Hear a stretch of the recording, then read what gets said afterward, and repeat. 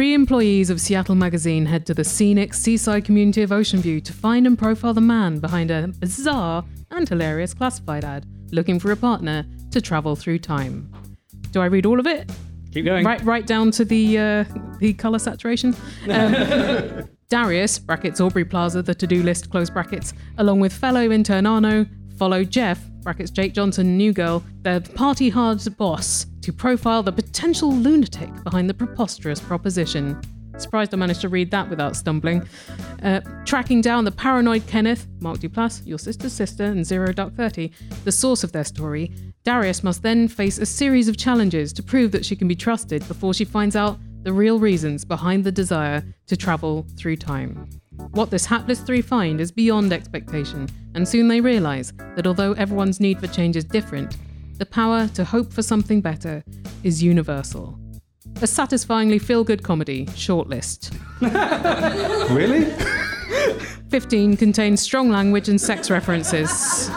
All rights reserved, packaging design and all contents, 2014 Vertigo Films under exclusive license. I'll stop, shall I?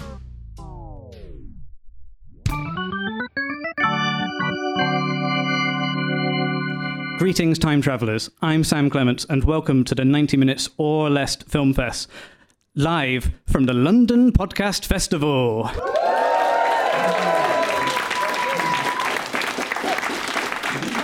Oh, I got so much power. This is great. This is a podcast that celebrates films with a 90-minute or less runtime and is entirely curated by guests on this podcast. Today, I'm delighted to say we are joined by not 1, not 2, but 3 special guests. Podcasting powerhouses Helen Zaltzman and Martin Ostwick. And I'm so excited to say we are joined by the director of today's movie, Colin Trevorrow. Please, come on down.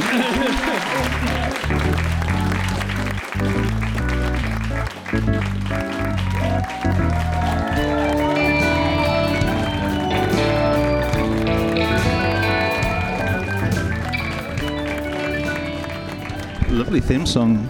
Yeah, Martin's just here to be recognised for the music. I wrote that theme song. It's cool, isn't we it? should say that Martin wrote the theme song, and it's incredible. And it was the first public airing of that music. Yeah, I can't. Man of few words. This is the first time we've done a live show in front of an audience, so we're pleased to have you guys on board.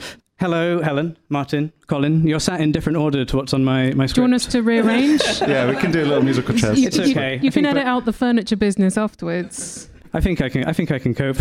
Thank you for joining us on stage for the first 90 Minutes live pod. Helen and Martin, is this the first time you've selected a film for a cinema screening? Yes, I think so. Pretty sure it is, yeah. Yeah, no one asks us, do they? Never. Where would you ask a podcaster to pick a film? And Colin, before today, when was the last time you watched Safety Not Guaranteed?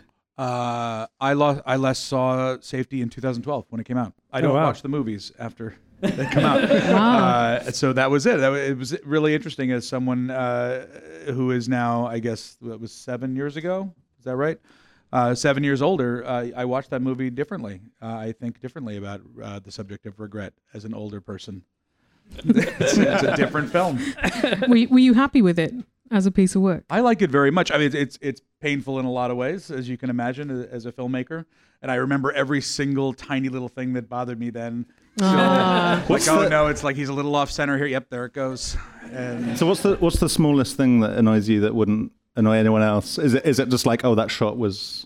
Oh, it's a million little things. There's 2 millimeters I mean, off off the the top of my bandana had head, the wrong there's pattern on. the 3 shot of in the Escalade right as they're heading off on their adventure, and you can see the tiny string of the camera rig that's hanging over outside, and it's going like this really, really fast. And so my eye just goes directly to it, and no one knows what happens. in IMDb this contributors, that can go in the bloopers section. God, $750,000 does not buy you a paint out of a tiny string that's going like this for a whole scene. Well, that's ruined it for everybody.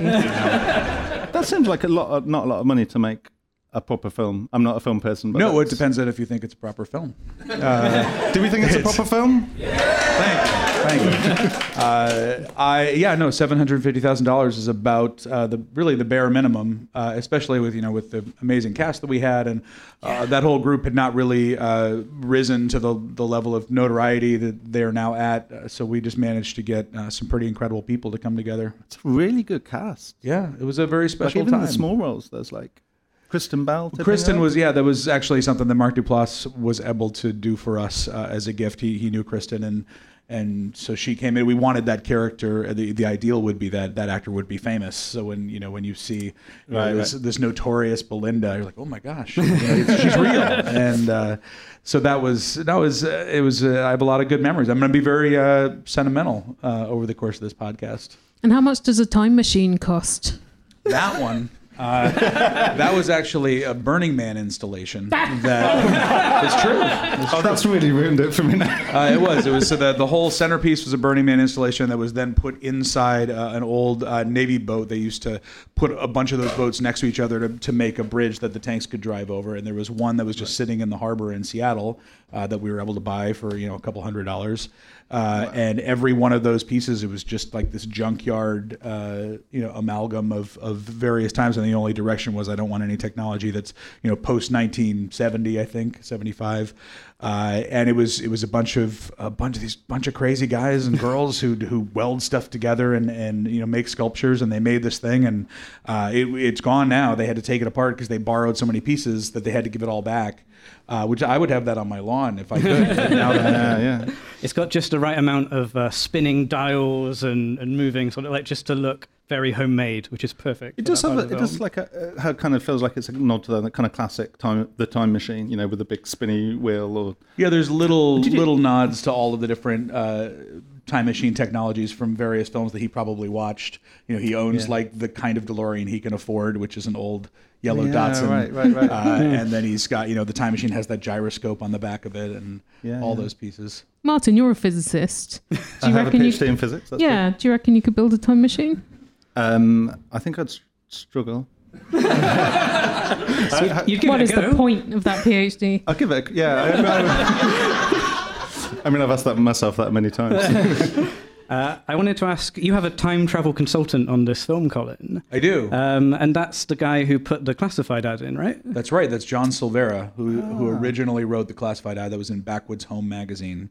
And that's how this thing became a meme in the first place. It was like the first meme. It was before that happened every day. And someone else had added this guy with a mullet from a high school yearbook.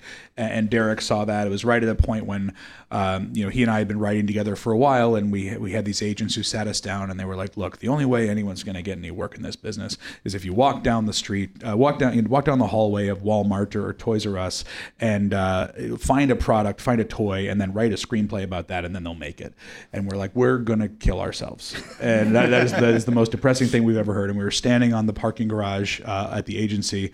And Derek he said, there's this meme that I love, and to people like us, that's a brand. I mean, a brand is something you see every day and that you recognize. And so what if we declare that a brand and make a movie about that? And that's where it all came from. I'm pleased you chose that and not like Lolcats. Or that cat, or the one playing the piano or something. It would have been a much less good movie. Would have made the agents happier, I'm sure. So what was John Silvera's intention with the original ad? How did he achieve time travel? John, I mean, the true story, I don't know. Like, John That's is Backwoods Home magazine is very earnestly looking to prepare essentially survivalists for the coming apocalypse that seems very America-based, this apocalypse. And so there's a lot of ads for where you can buy guns and cans of food and ways to protect yourself. And he is the editor of this magazine, and it's in Oregon. And one day when he needed to fill a little bit of extra space, he wrote this ad, and it just turned into this thing. He actually is the first of all of the people who come to the mailbox in the very beginning. Kenneth is the third. John is the first one. The guy with the gray beard. Oh yeah, right. And how? I mean, this film is much more than a classified ad. How did you take that ad and flesh out this universe? Because there's some really heartfelt stories here and lots of jokes. It's a really rich universe, all in under 90 minutes, 86 minutes long.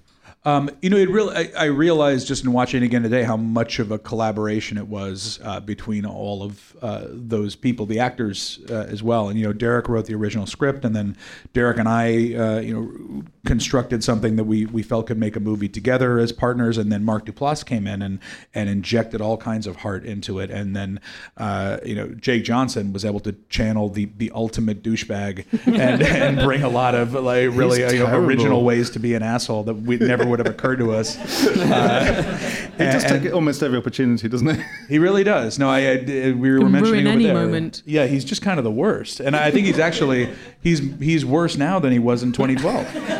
Yeah. Well, I think because now you can't really be that sexual with your interns without probably not a good consequence. idea. No, not at all. But it doesn't. If anything, I might, if I'm sentimental for anything, it's for a time in which you could have a character be terrible without that reflecting on the filmmakers or feeling like the filmmakers are also terrible for having a character like that. And I love taking someone who's such a dick. Sorry, kids. And letting him, both open himself up and break himself down and realize how empty he is, and being able to travel with him on that journey. It was something it was very engaging to watch for me. Do you feel like he comes out of the film a better person or just about the same? I don't know. What do you think? I think slightly better because he in a way is trying to time travel as well because he's still stuck in the past and he sort of put a lid on that. So maybe he can develop as a human being. I mean, not into a great one, but into maybe a slightly better one. Yeah, I would hope so. I mean, he's someone who he has a real sadness in him that becomes more clearly tied to the theme of the movie and the subject matter of the movie as it goes along. It's also something I was really interested in as I watched it, and that you don't really see how these two things are related at first, and then it really becomes, well, he's really on a personal time travel journey of his own, and that was something that really evolved over the course of making the film with all these really smart people. And also he's got a great story now. He seems very excited at the end when there's a time machine. And then and then as a journalist he gets to go and write that. Well, I think he seems like someone who probably put that part of him away and isn't really willing to show that earnest, uncynical side of himself, because that's just not really the world he traffics in anymore. So to be able in that one moment to cast it all aside and be a little kid again was probably really cathartic for him. I mean, I think even being pretty open towards Mark Duplass's character and his intent, it wasn't until the last 30 seconds of the film that I expected it actually to be a time machine. That worked. Yes. Cause I was like, this is a science fiction film. That was the intention, and part of it, that probably connects to why it's so short as well. Like the resources were so limited. We shot it in 20 days, 4 weeks of filming, Oof. And as an example of how fast we went, that whole sequence when he steals the lasers. Start to finish was one night, my first day of shooting a film ever. And I shot all of that in that amount of time. And you'd think maybe from a scheduling standpoint, we could have started with just people talking. But no, instead we went in hot, and that was the speed we had to move at, but it kept this energy on the film that's actually really hard to maintain on larger films because people are being brought from their trailers and you haven't seen them in several hours as we do these massive lighting setups, and everybody was just around all the time, and we were all eating the same food. We had some turkey slices and carrot sticks, and that kind of energy is something that I just really cherish. It's amazing. Do you miss that and being able to operate with that amount of efficiency?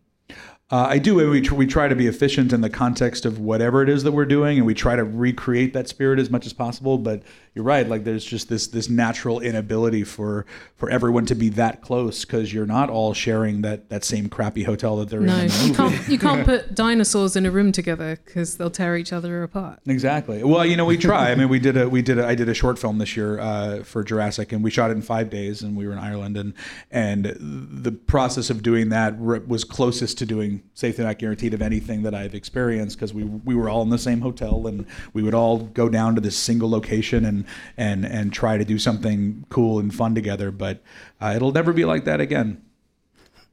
I'm gonna You single can't go tear. back in time and recreate it. That's a somber note to finish on. I wanted to ask about the cast because it's incredible, and all of these people have gone on. Like, got Kristen Bell in there. Aubrey Plaza is incredible. How did you assemble this fantastic cast? And I guess to Martin and Helen, when you first saw the film way back when, 2012, is the cast what spoke to you? Yeah, I mean, it started with Aubrey because Aubrey and I shared a manager at the time, and then Jake and I were good friends. We've been friends for a long time before either of us, made any headway in this business at all. And so we had the two of them, and then we went to Mark Duplass as at the moment. Mark was and he's very successful now, but he's done so many different things. At that time, it was just the mumblecore movement, and mumblecore, if you haven't heard that term before, was called that because the budget was so low that you just couldn't hear anything anyone was saying.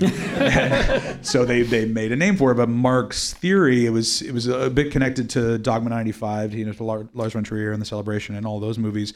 And the theory was that you don't need all of the lights and the bells and the whistles, and what matters is emotion and the connection between characters. And by bringing him on as a producer, and then casting him as Kenneth, we were able to go to a financier and say, look, we're going to make you a mumblecore movie. And his last mumblecore movie had cost $750,000. So I said, okay, if you can give us the same, we'll give you one of those. And they were like, great. And then I just quietly went and tried to make a real movie with that same amount of money. And Karan Sony, who you see everywhere now. Like, he's in Deadpool, he's everywhere. Karan was still in college at UCLA, and it was his first audition ever. Wow. And he came in, and we were like, it's this guy. And there were there are people who are on, major sitcoms who auditioned for that part, and it was Karan, and he's like Paul Feig's muse now. He's in like everything Paul does, and a bunch of people. So it was that's something that I get a great thrill out of, a great sense of pride to be able to find someone who's talented and introduce them to the world. I find it really hard to imagine this one without Aubrey Plaza playing the lead in it, because she's really good at playing it with such conviction. Like, I think both her and Mark Duplass, their characters have a lot of conviction, him in the time travel and her in the weirdness. Like, she can just really commit to the weirdness of it. So they're quite earnest, and then you've got Jake Johnson being not earnest. Derek did write it for her, because it all happened during a very short period of time, and she just represents a kind of character, a kind of personality that I think we all know someone like that. That's kind of become a thing. But she was the first time that we'd ever seen anything like it, and she was so unique and so special, and so to be able to craft a character that around somebody like that was something I thought Derek did very well, and I can't see her as any other character anymore. She's just she's just Darius.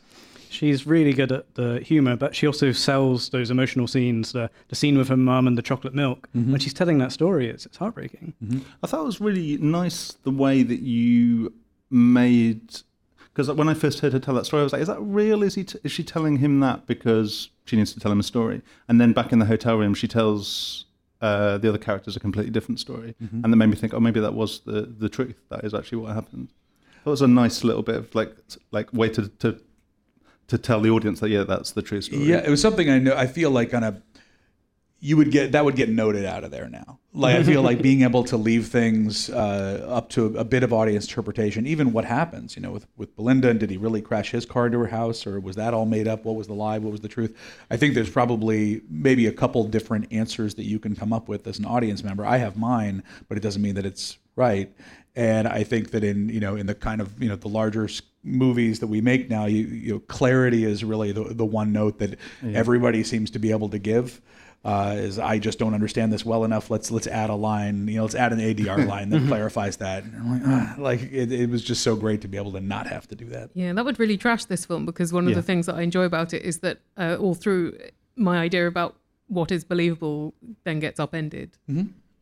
It makes me really stressed. There's so much deceit in this film. Like, at the beginning, I remember watching it for the second time was a little different, but the first time I watched it, I remember thinking, like, is he dangerous? Like, is she safe to be in these situations with this strange guy who clearly has odd ideas about the world? And then it went through it, and it almost immediately pivoted to, like, oh, she's lying to him, and he seems like a really sweet guy, and like she's continuing to.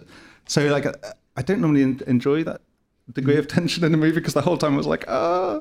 But it's like the way that pays off at the end is so satisfying that it feels worth the preceding 89 minutes of. Yeah, it's definitely its own thing, that movie. I mean, just watching it again now, and that's something I've never felt more clearly than now. Like, I don't think there'll ever be another movie exactly like that, just because it's weird and it doesn't feel like anything else that we've seen, but not in the traditional way. It's just like it's its own weird animal, which right on. Its own weird animal. I like as well that for most of it you think, oh, he's paranoid and he thinks people are surveilling him and following him, and then they really are. Yeah. No, he's right. I think, there are so many, I think everybody kind of knows somebody who's a little bit crazy, if it's just not you. Yourself. If you don't know someone, then it probably is you. It's probably it. And I think to be able to take all of our anxieties and paranoias and things that we just naturally feel and put them all into one character, and then reinforce some of them and disprove others. It was fun. I also quite like that the government agents don't really know what's going on. They're just like, we need to follow this guy because he's like stolen some lasers. Yeah. But they don't actually know what. Beyond that, they don't know what the hell's happening. We just felt that was like the worst assignment ever for those guys. Yeah. They're back in the hotel. Like, really when do bored. we get to go home? This is ridiculous. Maybe they're not very good agents, so they get the rubbish assignments. Yeah, it feels like a punishment for them to be sent after. I suppose if you were making it now, then Kenneth might be one of those people where he's sort of saying the thing about time machines and you're going, oh yeah, sure. And then he's like, and the government is lizard people. Yeah. And you just have to sort of carry on agreeing with them just so you don't really have to deeply engage. Yeah, it's also, I really do think it's a movie that exists only in 2012, like on so many levels. I think these, it's beyond the fact that now that, it felt like a pre-internet movie, like they write for a magazine. The magazine's got resources for them to go and spend weeks in. They're paying for all this time. I remember when reviews came out, some people mentioned that, like, I read it in a magazine, no one's going to pay for me to go for a week with two other people at a hotel. Although they are sharing a room out of season, so And he has this the established relationship with the editor, which presumably has got him a bit of leverage to go on a jolly. Last week we stayed in a not especially salubrious motel in sort of the middle of nowhere in Washington State, and it was about $80 a night. So, Yeah. I mean, budgetary, maybe they could stretch to that. There was in Martin's nightstand drawer, there was a gun manual. It was a gun brochure. Oh, sorry. This was last week? You Yep. lived this movie just last week? Yeah, although it was inland. That was the only difference. Okay. What was your assignment? I can't tell you, obviously. I've got a really specific question, Councilman. A really specific question. Martin, why didn't you ask your really Okay. specific question? Why did you choose the zither? Why didn't he whip out an acoustic guitar and Could he do already stuff play at the that point? zither, or did he have to do No, he months of learned how to training? play the zither. Wow. So why did you make It's him just- learn how to it's play the just- zither? Derek being very specific. I think it was in the script that it might have called it something slightly different, but Mark went and learned how to play that in his hotel room, and he came out. There was a song written by Ryan Miller from the band Guster, which is a great band if you guys like good music, and he They did most of the soundtrack, right? he did band the whole most of soundtrack. Yeah, it sounds terrific. And he wrote this song, and when Mark played it live, and we had everything. We had I don't think we did more than 3 takes ever. He's a beautiful singer. Yeah, he did a Isn't great he job. nice? You can't have that character pull out a guitar by a campfire because everyone would just be like, oh, no. It couldn't be a guitar. I knew that. Yeah, don't want to be the guitar Couldn't be a- campfire wanker. I've got a miniature toy piano. I'm going to play the song. The soundtrack is incredible, and hearing it on the speakers in here, it sounded so good. It sort of adds another layer of production value to what you say is a very low budget film. Has Ryan Miller ever done anything like this before? That was his first full score, I think. And he's done other scores since, and he's, Guster's got a bunch of great albums if you guys don't know that music, and it does have I think what we were after is we wanted it to sound like just a band of Muppets playing a bunch of instruments, and it does. Like, there's just all kinds of weird sounds in there, and it isn't perfectly recorded at all. It has. We did it in a barn in Vermont where I lived at the time, and mixed it up there. So everything really does just have this down home kind of sound to it, which I really like. did you go to Ryan because you're a fan? It sounds like you're a fan of Guster. Was it just sort of dream composer casting? We both lived in Burlington, Vermont. And we so you're the most convenient composer. Yeah, like you're here. No, we met right when I moved there. I moved there when I was about 32, and I'm now, as of yesterday, 43. It was a long time ago. Happy birthday. Thank you.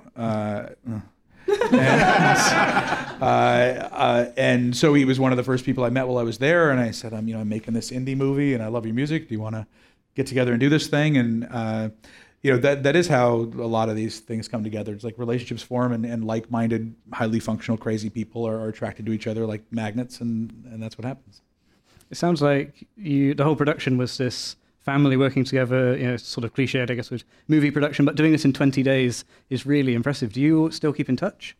Yeah, Jake and I have always been great friends, and we still are. And Mark and Aubrey and I, like, they're all of us. Obviously Derek and I are have been writing partners and have done many movies together. But and I hear from Karin. I feel like everybody who was involved, it's something that they all hold it in a very warm place. Like this movie, it's like Mark says in the film. It's a time and a place, and the movie itself we were making. He just did that in that moment. So that was from him. And I felt like he was recognizing how very special that was. I won't speak for everyone else, but I feel like the very, that act of not regret, but just looking back and recognizing that, you're only a certain age once, and things are only going to be that way for a short period of time. It's never been clearer that was that time for us. And then to sort of have that intimate experience making this film on that low budget, in that tight timescale, for it to go to Sundance and it become this hit and it got its global distribution. What do you remember of that year of release? Because it was sort of staggered release across different territories. And I think at the time... Is it global? I feel like a lot of people can't even get it. Maybe it was just here in the US. I remember we got it on Boxing Day. You did? In the UK. Yeah, that was great. Well, I remember I came here and Vertigo, who released it, that was really my first, and now I live here, so that was my first experience in England. You were like, they're into safety not guaranteed, I'll move I'm here. going to move here. Excellent taste. I'll take it.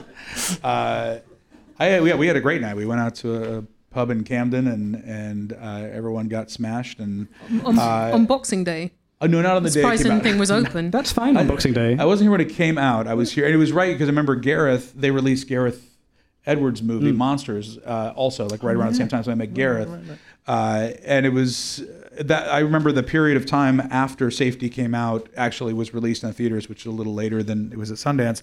I got to go to all of these film festivals, and to be able to meet other filmmakers, and I went to Israel and Sweden and everywhere, Taiwan, and that was this very, very unique. And I missed, I didn't see my family a lot. This is my family down front. It was this little period of time before I went into a very different period of life with a totally different set of responsibilities as on a professional level.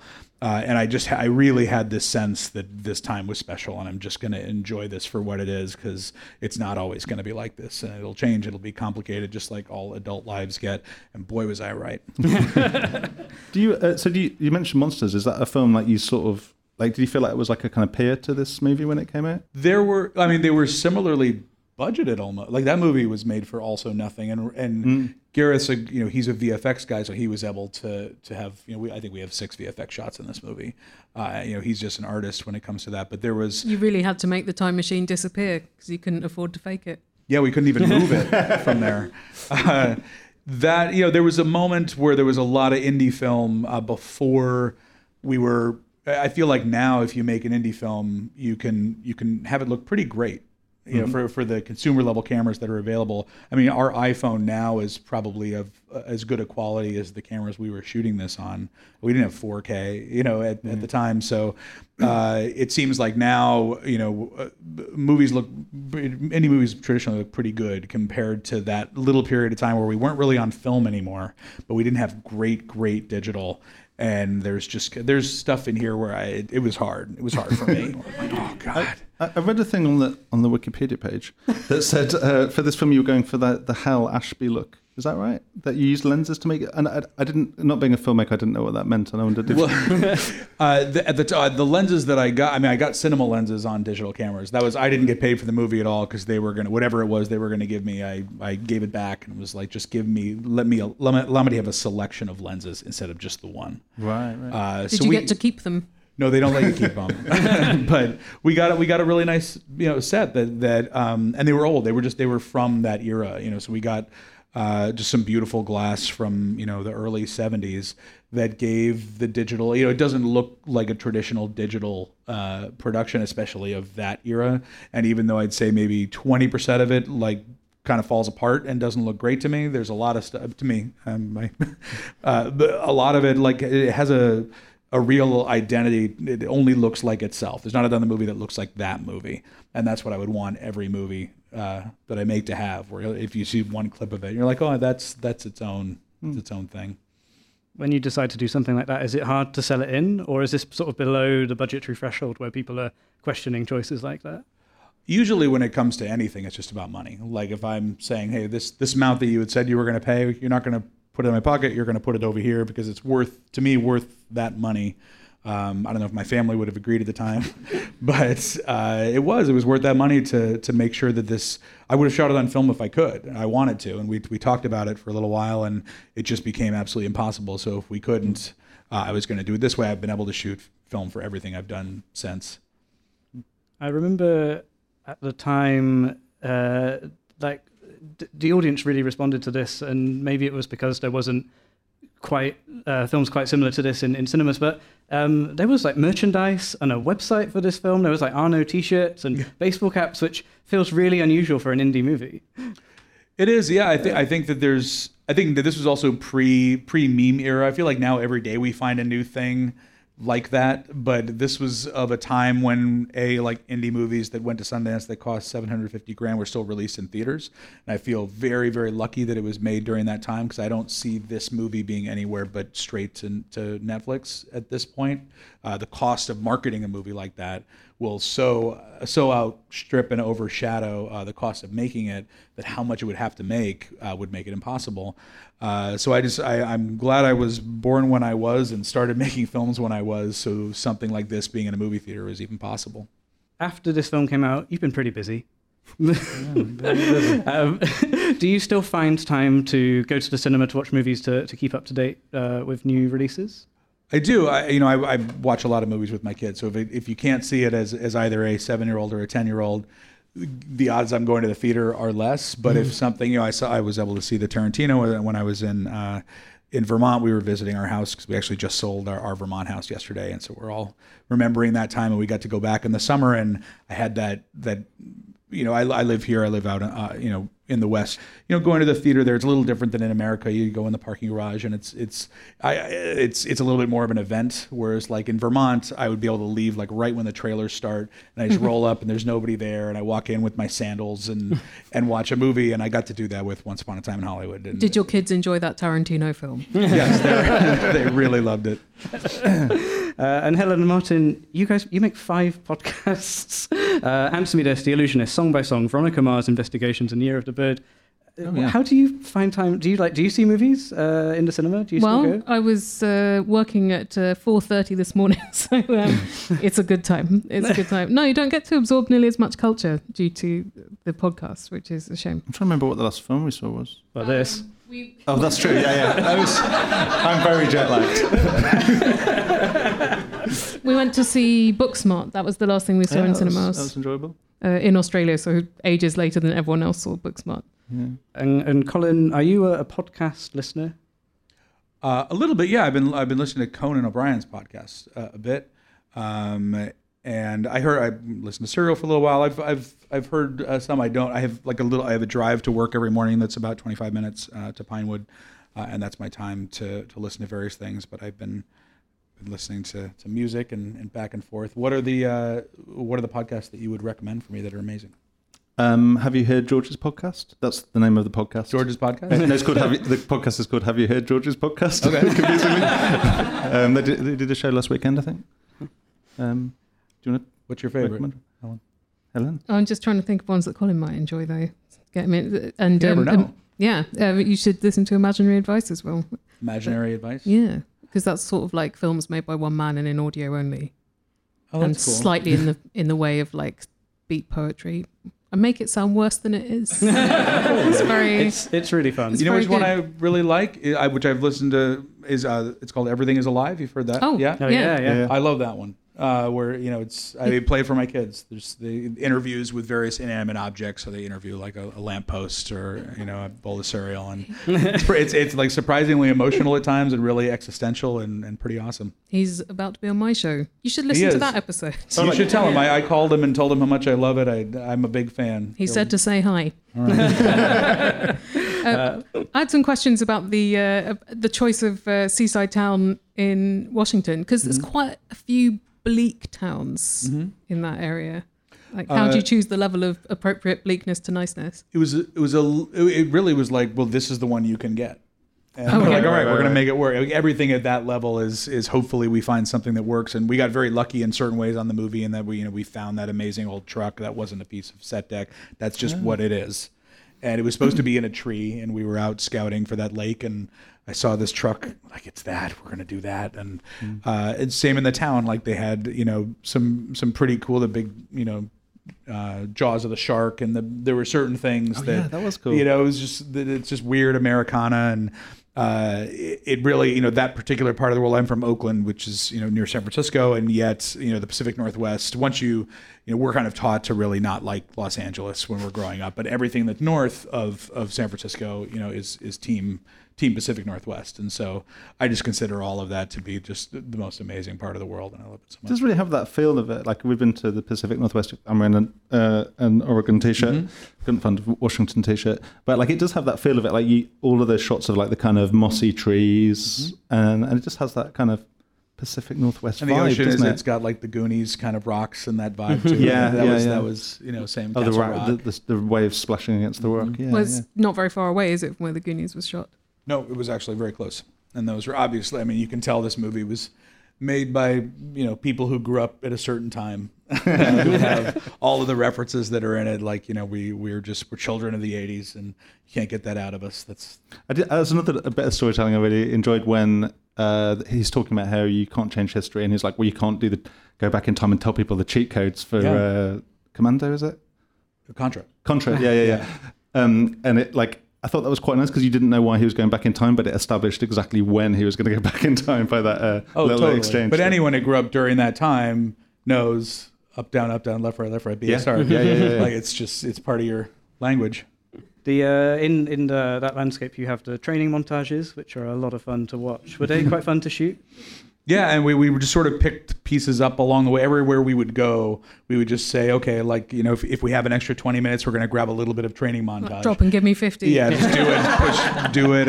And there was that little bit that shot on a different kind of camera that looks, that home video part, which is really just, we had a day, and I just sent Mark out to the house with another crew and just direct yourself all day and do some crazy stuff and be this character. And he just came back with gold. Even the very thing that ends the movie is him on that day, like that interview that he did. Yeah. He just went full method and just was Kenneth, for 10 hours. And that, I'm not even sure if the movie would be what it is without that single day. So like having a brilliant actor who's a writer and just setting them free to do their thing without any restrictions is. But then if anyone can self-direct and do a film in a day, it's a Duplass brother. Yes. I knew what I had. Absolutely. Yeah, maybe not everyone can do it, but no, he was hilarious and great. What? This is a horrible question, so you can just refuse to answer. I think you get one pass. Like, what are the things all the characters where you're just like, oh, I wouldn't write the character that way now, or that, like you were saying that Jeff seems like a more terrible person than Sure. Is there anything else where you're just like, maybe I'll tell that a different way, or? Yeah, I think there's a lot of things we just probably. It felt very 2012 to me. Like there was that one joke where where he stops and he's like, I don't want to get out of the car, and he's like, what are you, racist? And I feel like, yeah, I get the joke, but I wouldn't do that. Right. It just seems like I think that's a very positive development of the past 5 to 6 years. We've we've become so much more aware of how everything makes everybody feel, like on a fundamental level.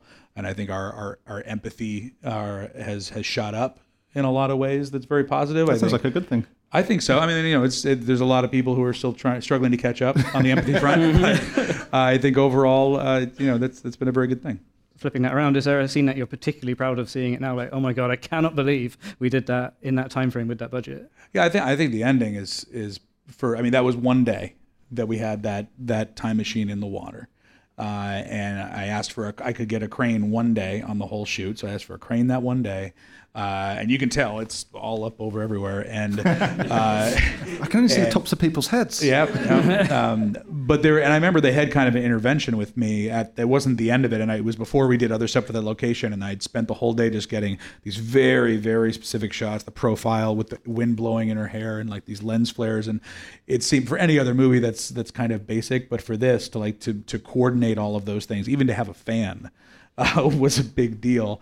And at the end of that day, I remember everyone, the producers, everyone sitting me down in the bar at the hotel we were all staying in and being like, look, like we went over a bit today. Like we can't, if we keep going this way, we're never going to be able to finish. And I really, really felt like what we gotten was something really special. And as I watch it again today, I mean, it's just kind of shocking for suddenly, it's like you're in a world with a different set of rules all of a sudden the minute you get down to that lake.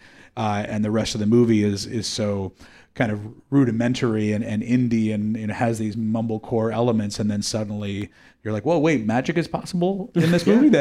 How could that be? And so that part science. I'm very proud of. And I just like just people kissing on a time machine is like the most romantic thing I could possibly imagine. I love it. Helen and Martin, was there a particular scene that resonated with you that you enjoyed? I really like the first time that that Darius and Kenneth really have a conversation. It feels like when they're in the supermarket, and it feels really noirish, and it's really, really funny. And then they're in this supermarket scene with loads of soup tins. Yeah. and she's like stroking the cans of carrots. That's 100% Derek Connolly. That scene, that's like pure Derek straight into the veins. I'm sorry to not have chosen one of your scenes. No, it's all right. The only thing, I directed, I was there, but the only thing I added was the moment where she puts the can up on the top and like stares right at him. But that's what's great about writing with your friend and someone you know so well, is I felt like I could just direct it the way Derek would want it, which made me happy. I love that line where he says, "Hey, do I know you're not working for them?" or something like that, and she says, "I've never worked for anyone in my life." It's so good because it's true. She's an intern.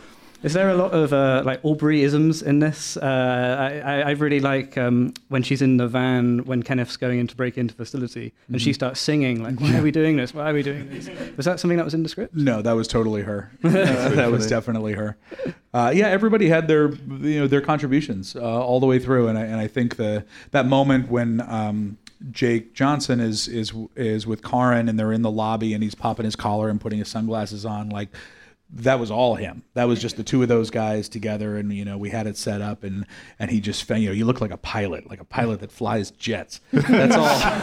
That's all Jake. That's the one scene where Jeff isn't a raging bellend at some point. Exactly. When he knew he had to get there, he had this moment where like, could we somehow redeem this guy? Somehow. And I love that he dials into the you're not going to be 21 your whole life. Like you really see why he's sad.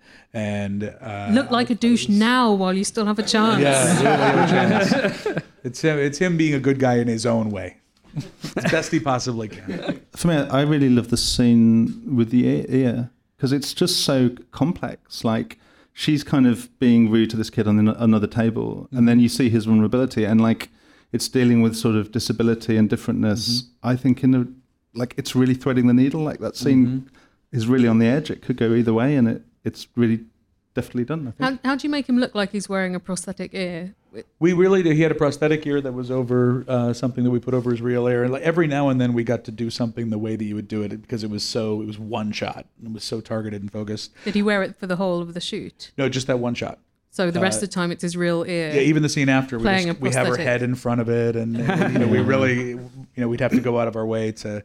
But I think that scene is crazy. Even now, like there's moments in all of my films, but definitely my first and my third, where you'll see something like, well, this is crazy, and like, is this going to be okay? Yeah. And then like I think in this movie, especially in that scene, for example, how real and natural and honest they are with each other in the scene following when they're reacting to it is what brings everybody back in, and you kind of, don't worry, audience, we're not going insane, and let's keep moving forward. These are real people. But that moment when his ears falls off is bonkers. But if the character's that worried about his prosthetic ear being visible, it's surprising that he has such an ear-exposing haircut, which I appreciate is I agree. It doesn't add up. It's a character haircut. Maybe thinks it's flattering. The haircut's flattering. No one could think that.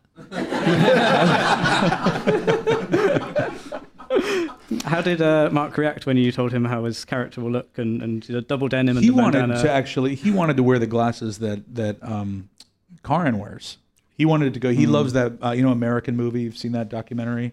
It's a documentary called American Movie about a guy who makes a film who's in this small town in Indiana, and he's just this kind of shit-kicking American guy who is so earnestly wants to make a movie called Coven about a bunch of witches, but he insists that it's called Coven, and no one understands why. He's like, no, mine's called Coven, and he's just that kind of guy. And Mark was just like, loves this character, and so he wanted to, and he wears those kind of Arnau glasses, so he wanted to be less attractive. I mean, he would have looked a little bit Dharma if he'd had those glasses, I think. He would have. He would have been more... You want to believe that she's going to fall for him. Like, you need to at least be a viable partner for her, and at a certain point, that's going to end. So you just had to fight the hot, but only to a certain degree. Yes, we had to push back, but hold the hot in your hands, but not too tight. American Movie is not a good Google Age film title. No, yeah, 30. You're right. 30 other films. It does sort of have the best SEO It is and the really worst good. If SEO. any of you can find it, it's great. It's really great. If you can find it, You can 1,000 try. pages in. So you didn't get to keep the time machine? That went, but did you keep any props from this movie? I kept the laser. That's what I got, and we actually Probably still looking for that. No, you don't know, right? You are so right. I think they stole it. I know we're on a podcast, but our production designer, I remember seeing it and being like, oh man, if like that laser is the coolest thing, if I could just have that would be the best. And he was like, we can't, it would cost like $40,000. It's like a part of some machine. We can't have it. And then at the very end, they gave me actually the box. And inside the box, they actually mounted the safe, unsafe light that's on the time machine, and that was a great gift. But then also he was like, "Colin, I got something for you." I'm like, "Well, what is it?" And he like kind of slipped it to me under my jacket. I'm like, what's happening right now? He's like, "Just leave the state immediately, and we're fine." Right. Speaking as a previous laser safety officer, I'm very disappointed. Yeah, Always wear sunglasses around. there's no laser in it. It's a just the laser box. casing. Yeah. Oh, okay. I don't. I mean, we're probably safe then. Put the badge away, Martin. no laser. When you said, I know we're on a podcast just now, did you mean, therefore, you people will understand what it's like to work with no budget? Oh, no. I meant that, I don't think the statute of limitations up for stealing that laser. Oh, yes. And they're going to hear about it. for stealing. They're waiting outside for you. Yeah. It's the same two guys in those big coats.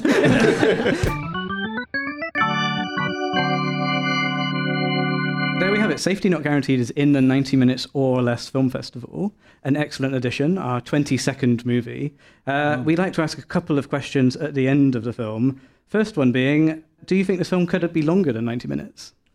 That this film could have been longer? No, it literally couldn't have been longer. I know that for a fact. And I actually, if I went into this now, I could cut 4 minutes of air out of that movie in a day. Oh, which bits? Oh, just air, the time it takes between people saying lines, and I think you just sort of build up a certain a kind of rhythm. a rhythm as you especially start making studio movies that no one's going to sit around and wait for 1 pauses second. that long between sentences, and I love that it exists that way, but just don't let me get my hands on it now because it'll be 82. In no time. That's music to my ears. Director's cut. Is that ever, because some filmmakers do go back and recut their work, is that ever tempting? You're like, no, it's done, it's there, it's a part of time, I'll leave it. Yeah, I don't think I have that. I don't have that luxury. I think it's what it is. I don't even know if we'd be able to find, if I wanted to open this back up, I don't know if we have the means. I feel like it exists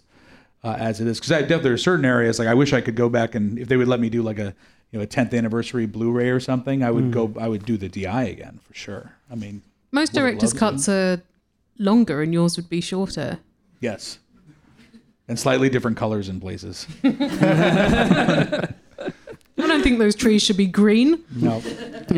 Helen, Martin, would you like more of this if Colin changed his mind and actually wanted to add 4 more minutes in? I don't think there's not more footage, is there? So No, it would just be them, like the actors standing around waiting for action to be called. I mean, I'd watch that, sure. A great behind-the-scenes featurette. Story is told. I've never really had deleted scenes, like maybe one, like in any of the movies that I've made. I've never. There weren't any for this. No, there's no deleted scenes for this, and Was there anything really in the any of them. scripts that didn't get shot, or? Maybe little bits, but nothing really substantial. Because the script goes through its process. But once we had to go, we had 20 days. We had to get it done, and that's been the way with everything. I haven't done reshoots. I'm sure that means that I'm gonna do them, and that's like a knock on wood kind of thing. But we're very, we come in on under budget on everyone and on time, and we try to be. I have a very lunch pail attitude about getting to make movies. Like I'm going to show up at work and thank you for giving us this money to make this, and we will deliver for you, and hope to keep that. I would like to see a cut in which Jeff was less of a bell end, but I suspect that would just involve cutting him from the movie. Apart from that one scene where he's doing the thing with the collar. Yeah, there's probably certain lines that you could cut that would make him less of a. I haven't heard bell end before. Welcome to England. I'm doing I like that it a because lot. I'm assuming your children haven't learned that phrase yet, and Bell so end. you can explain it to them It's later. not like offensive. They can say it at school or no? Okay.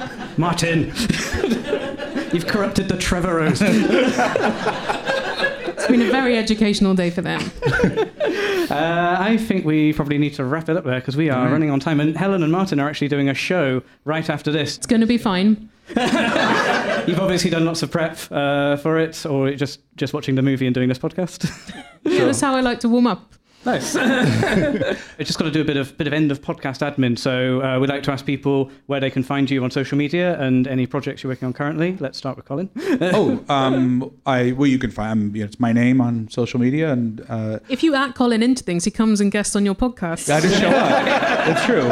I mean, that's how it happened. They said that they were going to show the movie, and can I go? I was very honored. I thank you for showing it. Really, both of you, and all three of you. Thank you very much. Thank you for making it. Yeah, we didn't choose it because we thought it was shit. Well, I appreciate that. You never know. I didn't know what I was walking into. And also, I'm not going to be at the Empire podcast later. So if you want to come hang out, it's going to be cool. We're going to show something cool. Come check it out. You didn't hear it here first. You didn't hear it here first. And Helen, Martin, where can we find you on social media? My name, which no one can spell. My name, which no one can spell. Is this a panel of people's names that no one can spell? That's how we bond. The Illusionist, Answer Me This, Veronica Mars Investigations.com and org. You can work it out. You've got Google. Song by Song podcast, Year of the Bird, and The Illusionist as well. When you were watching this and Kristen Bell pops up, you've just launched your Veronica Mars podcast. Yeah, I was thinking, will we eventually make a bonus episode about every film that Kristen Bell's been in? And this will be a nice one to talk about in 4 years' time or whenever that we've exhausted the TV series. This is going to sound incredibly bitchy, but it's really nice to see Kristen Bell not looking like the same age she did when she made Veronica Mars, because she doesn't seem to age, whereas in this she looked like age appropriate. You thought she? Yeah, that was the first time I ever got to shoot a movie star. And you can tell we shot it very differently. That was a day where it was like, no, we are lighting this. This is going to look perfect. And so once you walk into that house, you're in a different movie.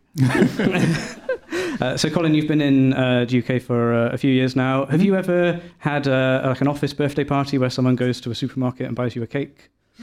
No, like the one in the film? No, like the one. Oh, wait a minute. Under this shirt. Oh.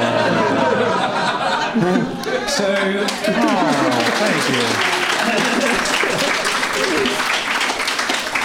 A big tradition in the UK is to have an awkward birthday party in the office if you work in an office, where someone goes to a supermarket and buys cake. The most respected brand is Colin the Caterpillar.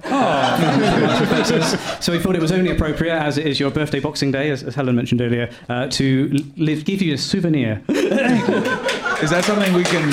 Thank you. Do we have the tools to share this as a group or no? It's just for us, Colin. Just for us. Everyone wants to stay. I asked them if they wanted me to buy enough for everyone in the room, and they said no. We can make it work. There was a heated WhatsApp conversation. Sorry, everyone. I tried on your behalf. I tried. So we should say a big thank you to Colin, to Helen, to Martin. Thanks, guys. We should say a big thank you to all of you for coming out, for sticking with us, for seeing this movie, and for joining our live podcast. Thank you so much.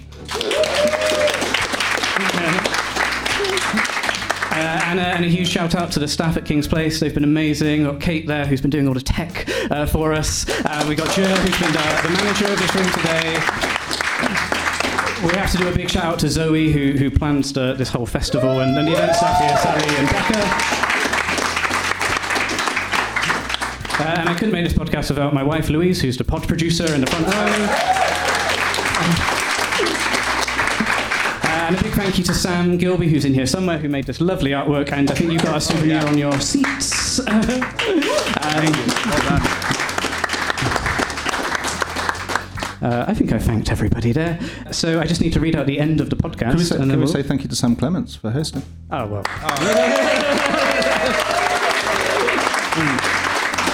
And for letting us stay in your spare room. Yeah, especially thanks for that. You're very welcome. Current house guests and podcast guests. So big thank you to everybody for listening. You can check out our back episodes on 90minfilmfest.com. That's 90minfilmfest.com, or Apple Podcasts or Google. Everybody does that. Just put it in and see. We've got 21 episodes online, soon to be 22. A big thank you to Luke, who edits this podcast for us, to Martin, who makes the music for this podcast, and Sam for our logo. We'll be back with a new episode in a couple of weeks.